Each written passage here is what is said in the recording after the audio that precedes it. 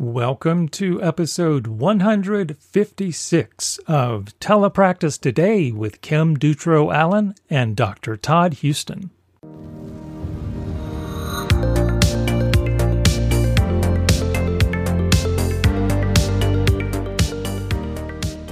Welcome back to another exciting episode of Telepractice Today. This is going to be one of our legacy episodes, one that we've done in the past.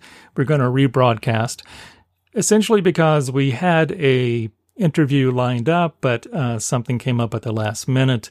So we decided, Kim and I decided to re-air a relatively recent visit from Stacey Pfaff, and we're going to have her back on in a couple of weeks for a new interview and to catch up with her. So here is Stacey, and I hope you enjoy this legacy episode. Okay, today we are joined by Stacey Pfaff from myteletherapyroom.com. Stacey, welcome. Tell us a little bit about your background with telepractice.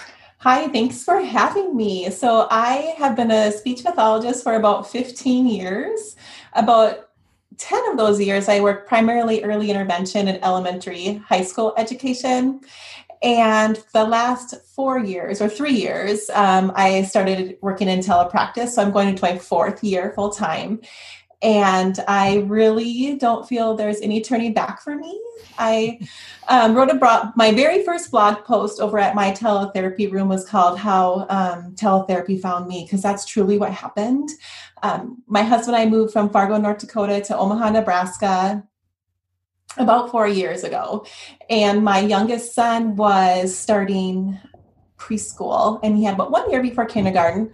So I thought, I just kind of want to check out teletherapy. It'll be a great job to have while he's at preschool, and I can set my own hours. It looks really flexible. So I gave it a try the year before he started kindergarten, and I absolutely fell in love with the service delivery model and everything that teletherapy had to offer. So the rest from there is a little history. Great. I like how you said that it found you and how you like the flexibility of it too. That's something that I've really enjoyed too. So we wanted to talk today about just some things that maybe will help people with just feeling more comfortable with working from home and things like that. I know one of the things that people have a worry about when they're thinking about switching to working at home primarily is feeling isolated, feeling like they don't have people to turn to for help. What tips do you have for SLPs to not feel isolated while they're doing telepractice, either permanently or just in the current situation? Yeah, absolutely. That is a great question.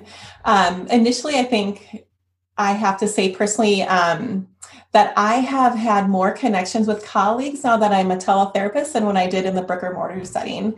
And I feel that technology has given me means to connect with other SLPs around the world.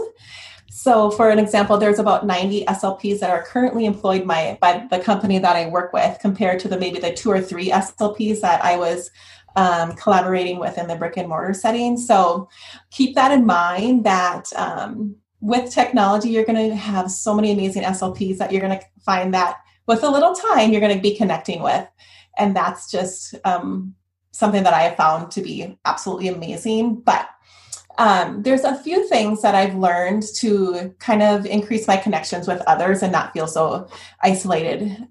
Certainly be intentional about reaching out to your colleagues that in the company that you work for, and attend as many virtual meetings and even continuing ed opportunities that you can, and try to just establish some new relationships.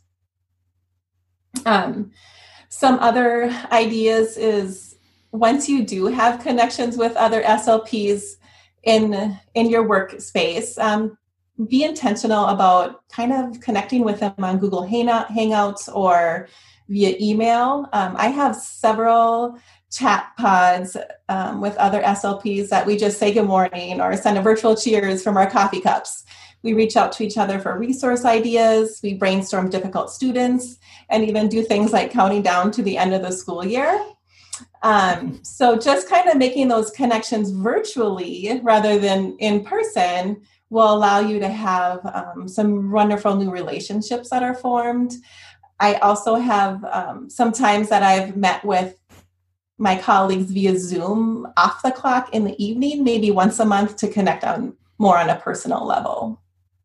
It's been amazing. I have really some wonderful new relationships that have formed.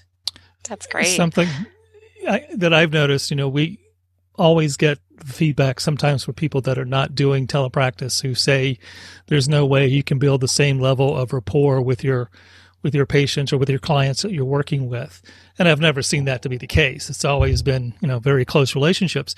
But you've sort of gone in a different direction as well, in terms of just saying that you can also develop very close relationships with colleagues through telepractice or, virtually, and have just as, meaningful and closeness, all the meaning and closeness that you want to have in a person, you can do that through a virtual context or virtual community. Yeah, absolutely. And those colleagues that I'm talking about don't live necessarily in Omaha. Some are in Ohio or Illinois. And I even have a good colleague that I just met through the teletherapy work who lives in New Zealand. So just getting to know her and the things she's fighting for in the terms of teletherapy and across the world has been something that I wouldn't have ever dreamed of experiencing. Yeah. So I like how you talked about that you've met with them in a lot of ways that weren't like work related, and you're forming those relationships, which just makes it so much easier to know who to ask and how to ask when it is something that you're like having a problem with a client and things like that. That's sometimes we think that we should only be, I don't know, we're bugging people if we're reaching out to them and it's not work related. But I liked that you talked about forming those relationships. So when it is work related, you have that support. Yeah, yep, definitely. It just kind of comes full circle once you really get those relationships going. And you just have to be really intentional, because you can be in your office in your own little space, but unless you make that first move and just send an email or a chat or even in some of the, I don't know if a lot of people are on Facebook, there's some wonderful Facebook groups. And one of them is one favorite of mine is Teletherapy Materials for SLPs, and then also SLP Telepractice Collaboration. And you can reach out to colleagues in that manner as well, and just have that environment to be able to collaborate on some issues that not only you might be experiencing, but other SLPs as well. So you're kind of just very supportive of the entire community. That's great. Yeah, I've gotten a lot of good ideas from those groups too. Are there any other ways that you reach out and connect with SLPs to get ideas?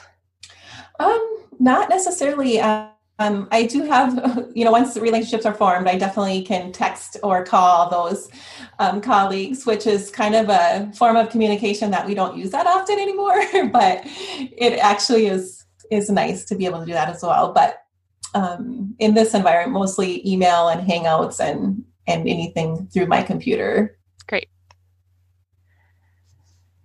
And you also have some resources that you've created for telepractice through your website and things like that. What are some of those that people can find and get help with? Of course. So my favorite go-to resource is through Boom Cards. I create a lot of activities on the Boom Learning platform, which I'm sure you guys are very familiar with that. It's just when I screen share, the platform is so user-friendly. I find, especially for younger kids, they can interact with sentences or clicking the mouse, and even they don't even have to use the mouse to interact, and they can still be engaging. So I've done a lot of resource with that, and a lot of articulation resources, language resources, some social language. I'm still kind of building up my resource library of tools. But I also have a couple PowerPoints and a few static PDFs in my store. One of my favorites is called Social Media Manners for Middle School and High School, where it addresses social etiquette in a virtual world. And it's just a different component that a lot of our kids struggle with, but we really need to teach them those social skills with, because it's really one of the main ways that teens communicate now. So that's one of my favorites. Oh, that's a great one. I'll have to look that up. But I also, I was just going to add, I also use, other than what I create, I use a lot of websites. You just have to kind of think about what skill you're targeting and start digging on the web, and you'll be amazed at what free resources are available to teletherapists. The first thing I did when I started teletherapy is had to spend a few hours a day, or not a day, but just looking at different activities and building my digital toolbox. And there's a lot of free resources out there that are really amazing and valuable that I found very effective in my sessions. So, yeah, I think that's the challenge. Sometimes people who are now either choosing to do telepractice or being forced to do telepractice think, oh, how am I going to get started? How am I going to create all this stuff from scratch? You don't have to. There's lots of people like you who've already created some wonderful materials, but there's also lots of free materials and that are available to you to take advantage of. It's just doing that deep digging and finding them and adding them to your digital toolbox, like you say. Yeah. Yep. With that, do you have a good way that you found to organize all the resources you have? This is kind of a never-ending battle for me. I'm working on that. A lot of times I just create folders on my desktop and organize them by concept that I'm working on. Then I use my bookmarks tab in the same manner for my website. So if I found a great one, I'll just file it under articulation or high school language or whatnot. And same thing for boom cards. Folders really seem to be a great way to organize them. What I'm just kind of digging into is there is a website called Trello. It's called Trello. I don't know if you've heard of it. Yes. But what I love about it is that you can take screenshots of your resources and then kind of put them in a folder. And when you log into it, it looks like Pinterest. And I've been meaning to just kind of transfer all of my materials over to that and organize them visually so that when I go to plan, I can just pull up an R articulation, let's say, and it'll just show in pictures all the resources that I have. And for me, that visual organization system is really nice. So that's super time consuming though, but something I've been thinking about doing. That's a great idea. I know for me, I think the first year I had it organized by client and then I quickly got overwhelmed and was trying to remember now which student did I work on this with because I want to find it for another student. And I quickly learned that was not working the best, that it was much easier to have it, now I have a whole folder for R because that's most of my kids. And so it does take some time and some trial and error to figure out what works for you. Yeah, I would agree on that. It's really individualized to what works for you. When I first started teletherapy, I did the same thing. I would copy my activity into a folder specifically for my students. And now that I kind of know exactly where my tools are and what I'm going to do for the day, I just kind of leave them in the folders. I don't create separate folders for my students and I just kind of pull them up. So yeah. I think as you become more comfortable with the technology and getting to where you need to be on your computer, that part definitely becomes easier. I think so too. I think there's a lot of people that are overwhelmed with the amount of prep that it's taking for them right now. But having done this for a while, it's so much faster for me than in-person sessions, the planning and prep. Yeah, I agree with you 100%. So if you're listening to this podcast and you're a new teletherapist, just hold tight and be patient. You'll get through it, and then it'll be a lot easier for you. Yeah. Go ahead, Kim.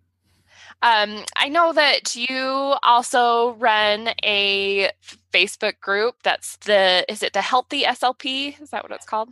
Yeah. Yep. Yeah. I just started it. It's pretty new. It's very small, but I really love to run. So I've done about 8 half marathons and a handful of 5Ks. And when I moved from the brick and mortar setting to teletherapy, I went from about 10 to 11,000 steps a day to about 1 to 2,000. Really, if I just come from my bedroom down to my office and I look at my stopwatch at the end of the day, I'm like, oh my gosh, I have not moved. So I really created this space so that we are still taking care of ourselves and making sure that I can maybe provide some resources and motivations for other SLPs in the area of self-care. That's great. And while I'm a teletherapist and you kind of have to work a little bit harder at moving and staying focused with your health and wellness, it's really a space that I hope all SLPs would benefit from. Right. I was just going to ask, are you getting sort of a wide interest in terms of people who are not doing telepractice as well as people who are interested in? Yes. That's good. Yep. That's definitely a wide practice. And I try to just kind of keep it light and interactive is my goal for that space, but just kind of touch on all areas of health and wellness. So physical activity for all levels, food and nutrition for all different types of interests. And then also, emotional wellness and mental health wellness too, because you have to take care of yourself from the inside out in order to be a good speech pathologist, I feel. And whatever professional you're in, you need to have that self-care in order to do a good job at what you're doing. Well, certainly the balance has to be there, that work-life balance. If you don't, you're gonna regret it down the road. Yeah, absolutely. And just one other thought in regards to teletherapy, it's really easy for me. I'm a morning person, so my body just automatically gets up around 6. So I could easily come down to my office at, by 6:30 or 7, and that's 2 hours, let's say, before my first group of students. I could easily work, until 4:30 or 5 o'clock at night. So you have to be very intentional about not coming down to your office until you really need to. Otherwise, you're going to be putting in way more hours than what you probably would do if you're traveling to a building to work and traveling home. So I'm the opposite. I'm the night owl. So mine was always, I'd put my kids in bed and then I'd go to my computer to finish paperwork and plan for the next day. But it's the same thing. I'm like, okay, I have to be intentional about, I'm going to turn it off. I'm going to shut it down. I'm going to go to bed now. So, but yeah, it is, but it's nice to have the flexibility of what works for you. But it also, like, that flexibility can make some of us, not ever turn it off because it's right there in our home and we don't have to, drive somewhere, be somewhere. So I think that's a fine balance. Yeah, I agree. And you feel guilty sometimes when you're doing other things. Oh, I could be over there doing that, preparing lessons or making something for next week or finishing exactly, because it's right there. Mm-hmm. I had one of the social workers that I worked with on a early intervention team that she talked about when she had a home office, she had a big sheet that she would put over her desk at night to kind of like close the office and not have it be out of sight, out of mind. And I thought that was a good idea for some of us. That is a great idea. Absolutely. Very true. Do you have any other tips for working long hours in front of the computer and maintaining that healthy work-life balance? Yeah. So the glory of teletherapy is we're really in control of our own schedules. So I know some SLPs who do long days, back-to-back sessions, and some SLPs who maybe just kind of space it out. So that is really entirely up to you, but I really feel strongly that you need to give yourself a lunch break and give yourself some breaks throughout the day to get up and walk away from your desk or go outside and just even walk to the mailbox and get the mail or take your dogs for the walk, just to kind of give yourself a breather from looking at the screen. I also feel personally, if I don't take my lunch break, that I'm going to probably overindulge later in the day or have a bowl of unhealthy snacks in front of me. So really making sure that you're looking at your schedule and making sure that it's balanced and you have healthy breaks in there so you can have a good day. I think those are great suggestions. We've heard from a lot of people how they're scheduling sessions back to back, and sometimes by, being forced to do that, and not really realizing that they do have that control, and they can maybe make some adjustments to their schedule so they can have some breaks in between, and catch their breath and have lunch. It's okay. It's okay to do that. It really is. It really is. And that might be a time where you want to get some socialization and reach out to a friend or via FaceTime, or just connect with others too. I also know a few of my colleagues, and I have not invested in this, but they have an under desk pedal exerciser. I don't know where you just can pedal on your bike underneath your desk, or a standing desk. All those are just some easy modifications you can do to your environment to kind of have more energy and feel a little bit healthier and more balanced. Yeah, those are other great ideas too that I've seen some people do. I have seen there's some people have said, I think everyone jumped into having a standing desk, that they were like really excited about it and it was so cool. And then they figured out it doesn't work to stand all day either. So I think what they're saying now is it's best to have something that can adjust to either one. So you can, do sometimes standing up and sometimes sitting down. But I know there's sometimes when I'm like trying to get my kids up and moving that are on the computer screen, that I wish I had like something that I was up higher so they could see me standing up and things like that. So some adjustments to your environment can work too. Definitely. I love that idea. And I never thought about it in terms of having your kids seeing you standing and doing some of the actions. But now that you mention it, I definitely agree with you. Yeah, it's always interesting though, because I'm like trying not to like strangle myself with the headphones and all these other things. But so I don't do it that often, but every once in a while I need to get them up and moving, and they're not going to do it unless I do it with them. Right? True. So what tips do you have for those that might be returning to telepractice in the fall, or they're thinking about making a permanent switch? Just what's your kind of, words of wisdom that you would give them? Yeah. So I love this. And the one thing that we always have to remember is that we're clinicians first. And our job is to take all of our years of experience and all of our education and do what we know what to do, but in a different way. So don't let the technology scare you, or this window or this computer in front of you and the distance between your students stand in the way of doing what you're able to do and what you're capable of doing. Just be confident in your skills and know that you're providing services to others who may not have access to it in whatever situation we're in, or whatever school they're in, So I think that's just something we have to remember as SLPs, that this is just an opportunity for us to meet our students' needs just in a different way. And just have fun with it, I guess. It has been a really stressful year, and I hope that as SLPs go into the new year that we can just find a little bit more joy in what we do every day. And then just one other quick thought is, as you're getting ready to look at your caseload, I know with COVID and whatnot, a lot of therapists were expected to have a very high caseload and do teletherapy. I just want to also point out that isn't really a true representative groups.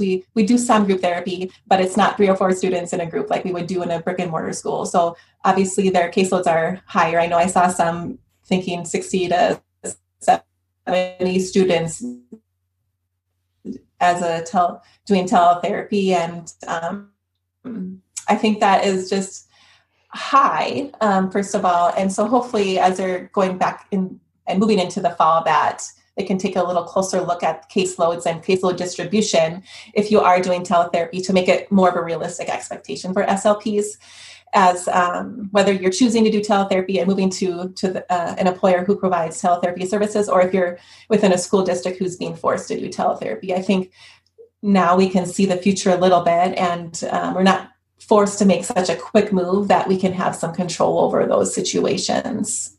Yeah. And I think there's a lot more opportunity to like pull people in that to help you with that caseload that maybe wouldn't have been able to help you before because of like physical location. I think that's something that people can look at too. I know I've had some people that have been able to do less groups when they've switched to telepractice because with schools being out, there weren't limitations like you can't take them during reading time and you can't take them during math time and you can't take them during lunch and you can't take them during recess. So all of those kind of barriers kind of were lessened and they were able to see more kids individually than they were seeing in person. And I think just being creative and looking at things like that to help with caseload numbers, I think is a very great idea for everybody. Yeah, absolutely. Well, Stacey, you've been wonderful. Thank you for all of these great suggestions and tips. And I hope everyone is able to find your materials online and buy and purchase and support what you're doing. And we just really appreciate you being on the podcast today. Well, thank you so much for having me. It's been a great adventure over at my teletherapy room, and I hope you guys all just come and join me. And thanks again for having me. So you have teletherapyroom.com is your website. Are there other ways that people can find you and your resources? Mostly through my website. I'm on Instagram and Facebook as well, and Pinterest. So if you prefer to contact me through those chat features, definitely reach me there. Great. Thank you. Awesome. Thank you again. Thank you for joining us on the podcast. This was a legacy broadcast, a rebroadcast of a previous episode with Stacey Pfaff. Stacey will be joining us again in a few weeks, and that will be exciting to get an update on how she's doing and everything that she is doing. And so I'm looking forward to that. And with that, please always leave us a 5-star review. That helps us to attract new listeners and new subscribers. And do share this podcast and these episodes with anyone you think might benefit from hearing this information. Until next time, be safe and be kind. This has been a production of the 3C Digital Media Network.